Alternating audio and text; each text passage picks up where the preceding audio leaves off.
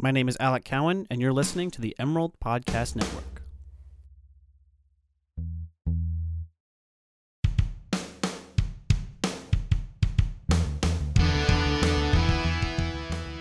Hello and welcome to the Emerald Basketball Podcast.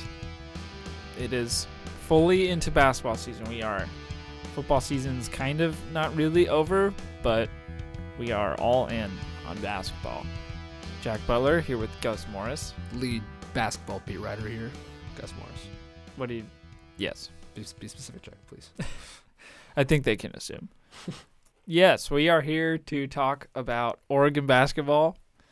Final Four bust, baby. Final Four bust. Probably a bust. If that's your goal. But the Ducks currently sitting at 5-3. They play, by the time this posts, they'll have played Colorado State tonight. So they will be... Okay. So they're 5-3 with the matchup at home against Colorado State. Looking to restart a home winning streak that was the best in the country, but Boise State last Friday night, 1 week ago, with a buzzer beater half-court three, defeated the Ducks 73-70 and ended a home winning streak of, 43? 46 games. 46 games. Best, longest winning streak in the nation. And now, all of a sudden, Oregon is losers of 3 of their last 4 games. They did not play well at all in the PK80 tournament. Jack, you and I were there. The only game they won was against DePaul, which is now turning out to be one of their better wins this year, if that tells you anything about Oregon's young season so far. They opened PK80 with a loss to Connecticut, beat DePaul, and then Trae Young happened in the Oklahoma game, and then the Boise State game was their most recent game, which, yeah, like you mentioned, just absolutely heartbreaking loss. It kind of appeared the game was going to go to overtime. Peyton Pritchard had a great last drive there, tied the game, and then with 3.1 seconds left, Alexis Williams took 3 dribbles, then hucked a 1-footer, just runner. Like, it was one of the most improbable shots I think I've ever seen, but just nothing but net. And I'm not sure if that's like that's the way you would want the streak to go down, or whether that's not the way you want it to go down. Do you want it to just be a sort of a miracle shot and it is what it is, or do you want to truly get beat? Yeah. I don't know what the answer. I guess it's personal preference, but how about no losses? It never ends. Come on, Jack. You know what the answer is. Yeah, there. They will never lose at home until the end of time. That was the next logical step if they had beaten Boise State, but they didn't. So, but yeah, like you were saying, losers of 3 of 4, and really they started to hit their toughest non-conference schedule, and they've been losing and or not playing well. I mean, even in the win against DePaul, a team that hasn't been that great this season, but is actually kind of playing pretty well lately.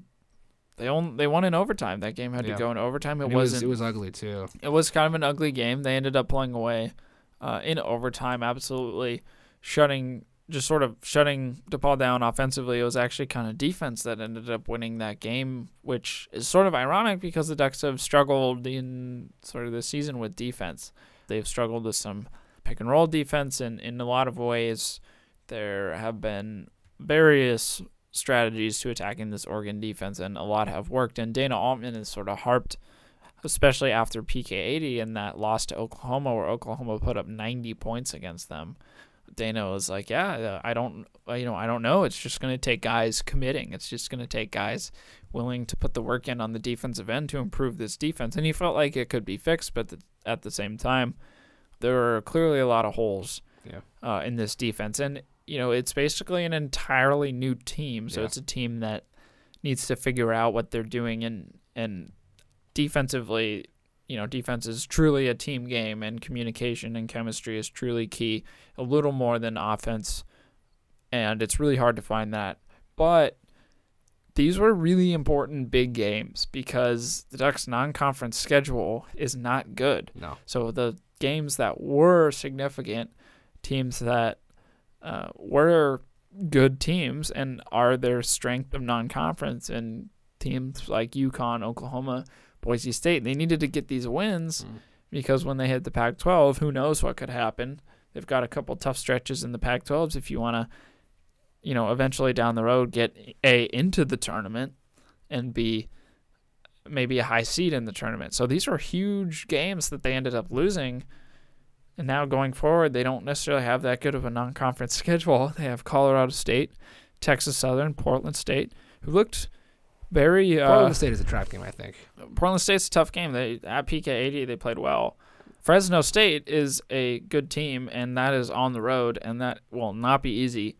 And then Central Arkansas. So he was actually giving UCLA problems this year too. So they're no pushover either. Yeah. So that Fresno State game very well could be a coin flip, kind of going into that. So really setting up. I mean, even I know kind of some wild speculation, but if the Ducks want to set themselves up well for March and even get in, they kind of got to tighten up. Yeah, you think? Yeah, I mean, they're definitely not playing their best basketball right now in any way, shape, or form, and all the guys know that. And I think they probably realized that there would be some growing pains this year. I mean, you kind of mentioned all the turnover, and I mean, they have one returning starter. It's, Peyton Pritchard is, the one guy in this, who gets consistent time. That was, a big part of that, Final Four run last year. And I mean, they have 4 essentially new starters. They have a, really young team, a couple grad transfers who play a lot of minutes. So it's just a weird mesh of guys, and they definitely have not hit that point where they're all playing together yet. And I mean, granted, Dana Altman's teams don't always play it that well at the beginning of the season. I mean, even you look last year with that Final Four team, and I mean, they still had some, not great games, in the Maui Invitational. Yeah. Granted, Dylan Brooks, was not 100% for those games, but it's still, they didn't play that well at the beginning of the season, and they bounced back, and we all know what happened there. But that's kind of what happens with these Dana Altman teams, is they don't play well at the beginning, and they figure it out, they put it together, and they get going towards the end of the season. And this is so much different. It's so much different, though. That's the one caveat here is this is a like I've said, a young team, a lot of new pieces together, still trying to figure out what they do well, what their identity is. And it's been a struggle so far. And I mean, they really have to perform well, I think, in these last they have 6 more non-conference games, and one of which is on the road against Fresno State, like you said, and that's not an easy game, and that's probably going to be their toughest game they have left on their non-conference schedule until conference play starts. And granted, you open with Utah, Colorado, and Oregon State, and that shouldn't be that tough of an opening slate. But we also have no idea what this team is going to look like in the next 3.5 weeks. And I mean, Boise State's got some players, but they weren't supposed to be that tough. No. So. We'll also caveat with that game as well, Troy Brown didn't play, who's one of Oregon's better players. He did not play. However, he's not necessarily living up to some of the expectations he had came in. I mean, he was a 5-star guy. He came in with maybe the expectations were a little too high. I mean, even though, yes, college basketball is full of freshmen who come in and contribute right away, it is still a really difficult thing to do. But coming in NBA mock drafts, he was a lottery pick guy or at least a top 20 guy. And I was looking through some last night, and one, he was still there, but there were a couple he just wasn't, he wasn't even in the first round. So a little drop off, and he could obviously turn around. He suffered a concussion against Oklahoma, so still kind of recovering from that, and he did not play. Is he? Yeah, he'll be back on Friday. Yeah, he'll be back on Friday, so he'll be back. But he's 4th on the team, 11.7 points per game, right there tied with Paul White. But a guy that probably needs more scoring, because one of the things I think I look at this team, and offensively they've been good, but there's not that one guy to me that kind of can just go get you a bucket. Like last year, it always seemed like Dylan Brooks or Tyler Dorsey. Year before that, Joe Young. Year before that, Joe Young. It was clear, like, here's a guy that when we are down or towards the end, when we just kind of need to go bucket for bucket, they were those guys. Yeah. And I don't know who that guy is. I mean, Peyton Pritchard is averaging 16.4 points per game, which is really good, but if watching the games, he's not necessarily that guy that he hasn't been that guy that just can take an offense on his back in terms of scoring. And Elijah Brown, the transfer, he's down there at 12.9 points per game, but he's shooting 30% from 3, 39 from the field. It's not great percentages, and he has clearly been a little hesitant at times to be the guy. So yeah, I mean, he's still trying to learn the system. I think at UNM it was very get Elijah the ball, he'll get us a bucket, just kind of go ISO 1-on-1, and Oregon does not play that way in any way, shape, or form. It's much more ball movement, keep the pass the ball, move it, look for mismatches, don't force a shot. And that was a funny thing was this year is that Dana wanted to work with Elijah on his efficiency and work on him getting better shots and getting more open looks and improving those percentages, and it has not worked out in that way at all so far. I mean, like you kind of mentioned, he's been hesitant with his shots. Honestly, I think his shot is. I mean, it's worked before, and I'm not going to get into the fundamentals of how a shot looks, but it just comes off a little funky. It's a little funky. It's a little slow. And again, I don't want to get into the mechanics and everything because again, he's a D1 D1 player who's been doing this for his entire life, so he knows what he's doing. But it's just one area that I wasn't really expecting this to be the Elijah Brown that we got this year.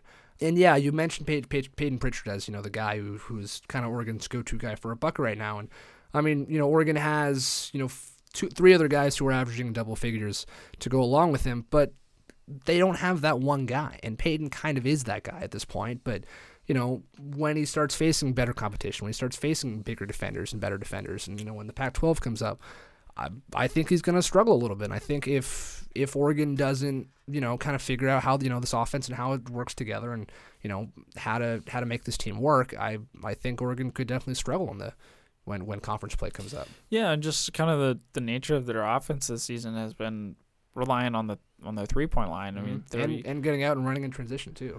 Yeah, and 34% of their points have been from the 3-point line, and that's a little bit higher than average. It's not anything off the charts, but in games against really in PK80 they took a lot of threes. In that DePaul game they took something like, it's like 43s or something like that. Yeah, it was a lot. Well, yeah. and that was kind of the strategy. I think Dana said after the game, DePaul likes to pack it in and not allow a lot of inside buckets, and Oregon really kind of game planned for that and took a crap ton of threes. But yeah, I mean, it does kind of play into that too, where that is kind of the offensive style this year. Yeah, they're just shooting and shooting and shooting. And that just is tough because there's going to be nights where it's just not going to fall. Yeah. Like, that's just basketball.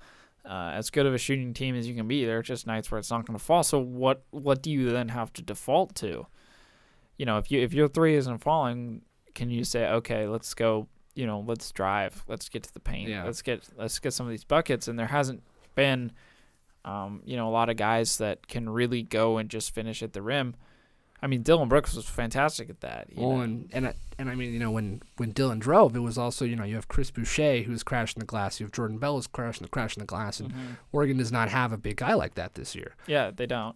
And that kind of plays into something that I think Kenny Wooten. Jack is on this. I think Kenny Wooten, the center, should get a little more minutes. He's 8th on the team in minutes. He's a freshman. And he's got a lot he needs to work on. He's very raw. Very raw. But if we're talking defense as something this team needs to improve, he's a shot blocker and he's a rim protector and he's somebody that can alter the shot of an opponent driving to the rim. He has 21 blocks. The next highest on the team is Paul White with 6.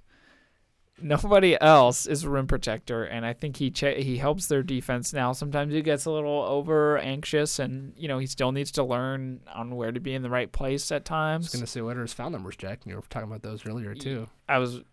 Sometimes he is caught in the right place. He's 8th in minutes, but he's 3rd on the team in fouls. But that's also the nature of his position a little bit too. If he's going to be the rim protector, he's going to get called. But as far as helping this defense, if everything's kind of guys are miscommunicating, there's going to be times where you just need somebody to clean it up. And I think he could be a guy that could go in there and help clean it up defensively for a team that has been struggling defensively. And one guy who can kind of clean it up like that a little bit too is one of the grad transfers, Mikhail McIntosh, who's started all 8 of Oregon's games. He's had a good start to the season. I mean, he hasn't shot the ball particularly well, but he's averaging about 6 rebounds a game. He's scoring, I'm trying to find 8.4 points a game. So, I mean, 8.5 and 6 is nothing terrible at all, but it's not what you're looking for out of one of the guys that you consider one of your big men. I mean, at this point, they're bigger guys, like their 4 and 5 are being played by Paul White and McIntosh. That's their starting 4 and 5, and I don't know, that's not really a 4-5 combination, it sounded like to me. I mean, honestly, McIntosh is more of a bully ball 4 guy, maybe even like a bit like a kind of unconventional 3 guard, and Paul White's definitely more of a stretch 4. Like neither of those guys are defensive stalwarts either. Yeah. I mean, Kenny Wooten is the only guy who kind of gives you any rim protection, and Dana's kind of talked about how they need guys to kind of step up more in that role, and Kenny's kind of been the only guy. But I mean, again, like you mentioned, he's raw. He fouls a lot. I mean, a lot of the times when he goes for blocks, he's leaving guys exposed in the back end, and putbacks and tip-ins are really common. I think he was -20 in Oregon's game against Oklahoma. Oregon was outscored by 20 points in that game. Granted, no one really played super well in that game, but it's still, there are stretches that he has where Oregon just is not as good defensively as maybe they should be. But again, young player, young team. These are all kind of we're prefacing all this stuff with this is still a young and new team, and I mean that kind of leads me into, I think that fans should kind of have bated expectations for this season. Yeah. I mean the Final Four, and obviously people were thinking this year's going to be a bit of a reload. Pretty good recruiting class. Troy Brown is could be Oregon's first one and done.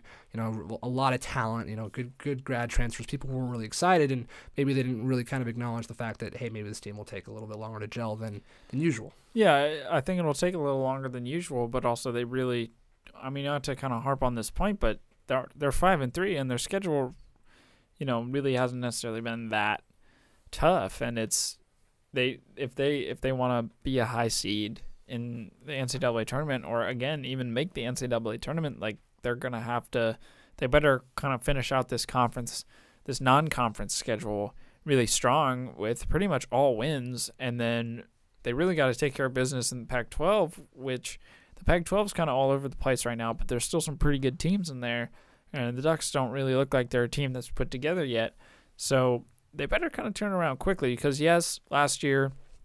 And to compare this team to last year's team is doing this year's team a disservice, because even if they're playing well, it's just not nearly as talented, clearly. Yeah. But at the same time, last year was kind of like, oh, well, they have the talent to fit it together. They just got to play, they just got to finally put the pieces together. But they had sort of not, an extremely legitimate excuse, not really an excuse, but what I'm trying to say, Dylan Brooks was out. He was injured. He was limited minutes. Like, he comes back, it changes everything. And it did change everything. There's nobody on this team, like, they don't have that. No. It's everybody, all the pieces are on the chessboard. They just got to figure out how to play it. And it's going to take time, but, the clock's kind of ticking. They better start now, because there's a good amount of holes on this team, and they better put it together pretty quickly. Yeah, I think Oregon fans are already, I mean, I don't want to be too premature with this, but I think Oregon fans are already looking forward to that, Bol, Louis King, Miles Norris recruiting class for next year. But yeah, there's a lot of noise about next year already, but, there's still pretty much an entire season left to play. But, the Pac-12, in a sense, kind of looks up for grabs. Arizona was preseason number 2, but they've already had a couple losses, a couple bad losses too. So there's an opportunity here. With that being said, there's an opportunity here for Oregon to really make a run during Pac-12 play, because they've got a couple stretches of Pac-12 play where the schedule is pretty favorable. They have a couple trips down to the Arizonas early on, but then they don't really hit a tough patch until almost a month later, when they have to go down to USC and UCLA. So there's kind of room.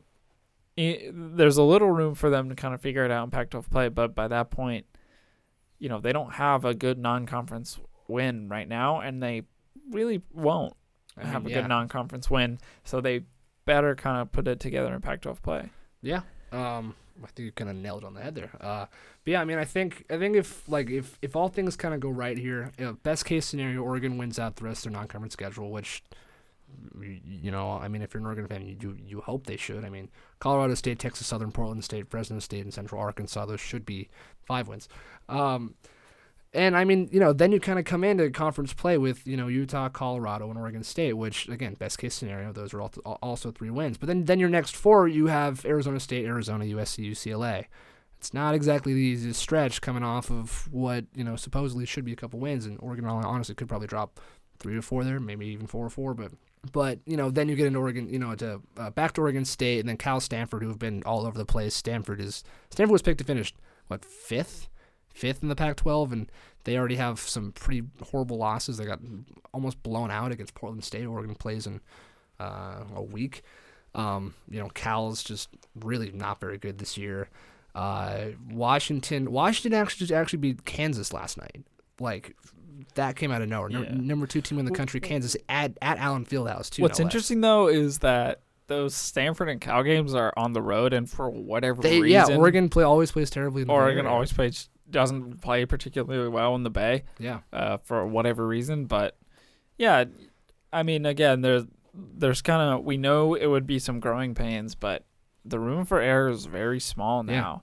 Yeah. If this team wants to accomplish some of the expectations that come with a consistently powerhouse program, which is what you could argue Oregon is now, but certainly what they want to be. So, pretty happy the ink's dry on those Bowl and Miles Norris contracts. The ink is dry, but that'll be next year. But for now, they've got a lot to figure out, but still some talent on this team. So I think that does it for us. We'll be back with more of these two. We'll be back with more. Still, as we said, a lot to talk about, and felt like we just kind of hit the tip of the iceberg there.